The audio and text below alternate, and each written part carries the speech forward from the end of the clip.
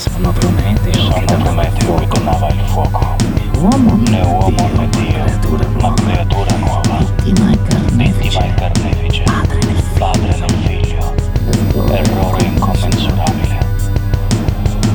Avrei dovuto lasciare l'umanità perire in un'alba fredda e senza fine. Avrei dovuto lasciare l'umanità perire in un'alba fredda e senza fine. Così che anche i dei sarebbero periti, senza più nessuno su cui esercitare la propria influenza. Il potere avrebbe perso le sue forme più invece io, Prometeo.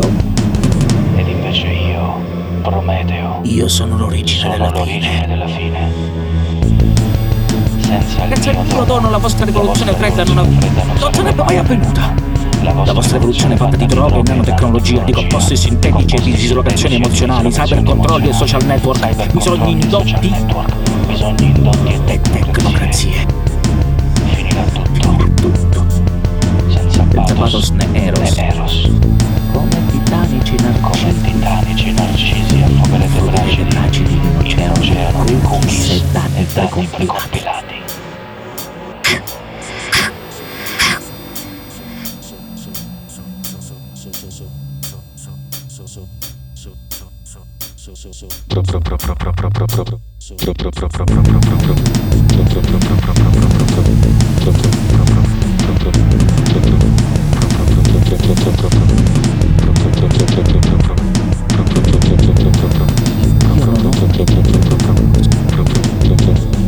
Sì, è ben chiaro, io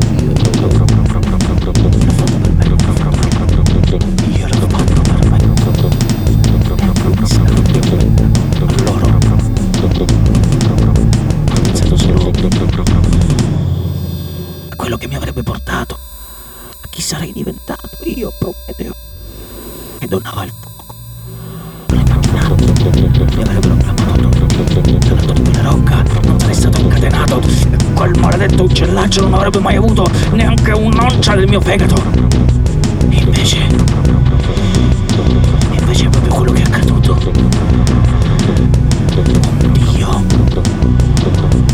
Un dio nuovo, una creatura nuova, una nuova evoluzione dimensionale. Non ti ascolto più. Va via, Zeus! Va via! Ti basta prevenire. Sono problemi ma cos'è che ha donato?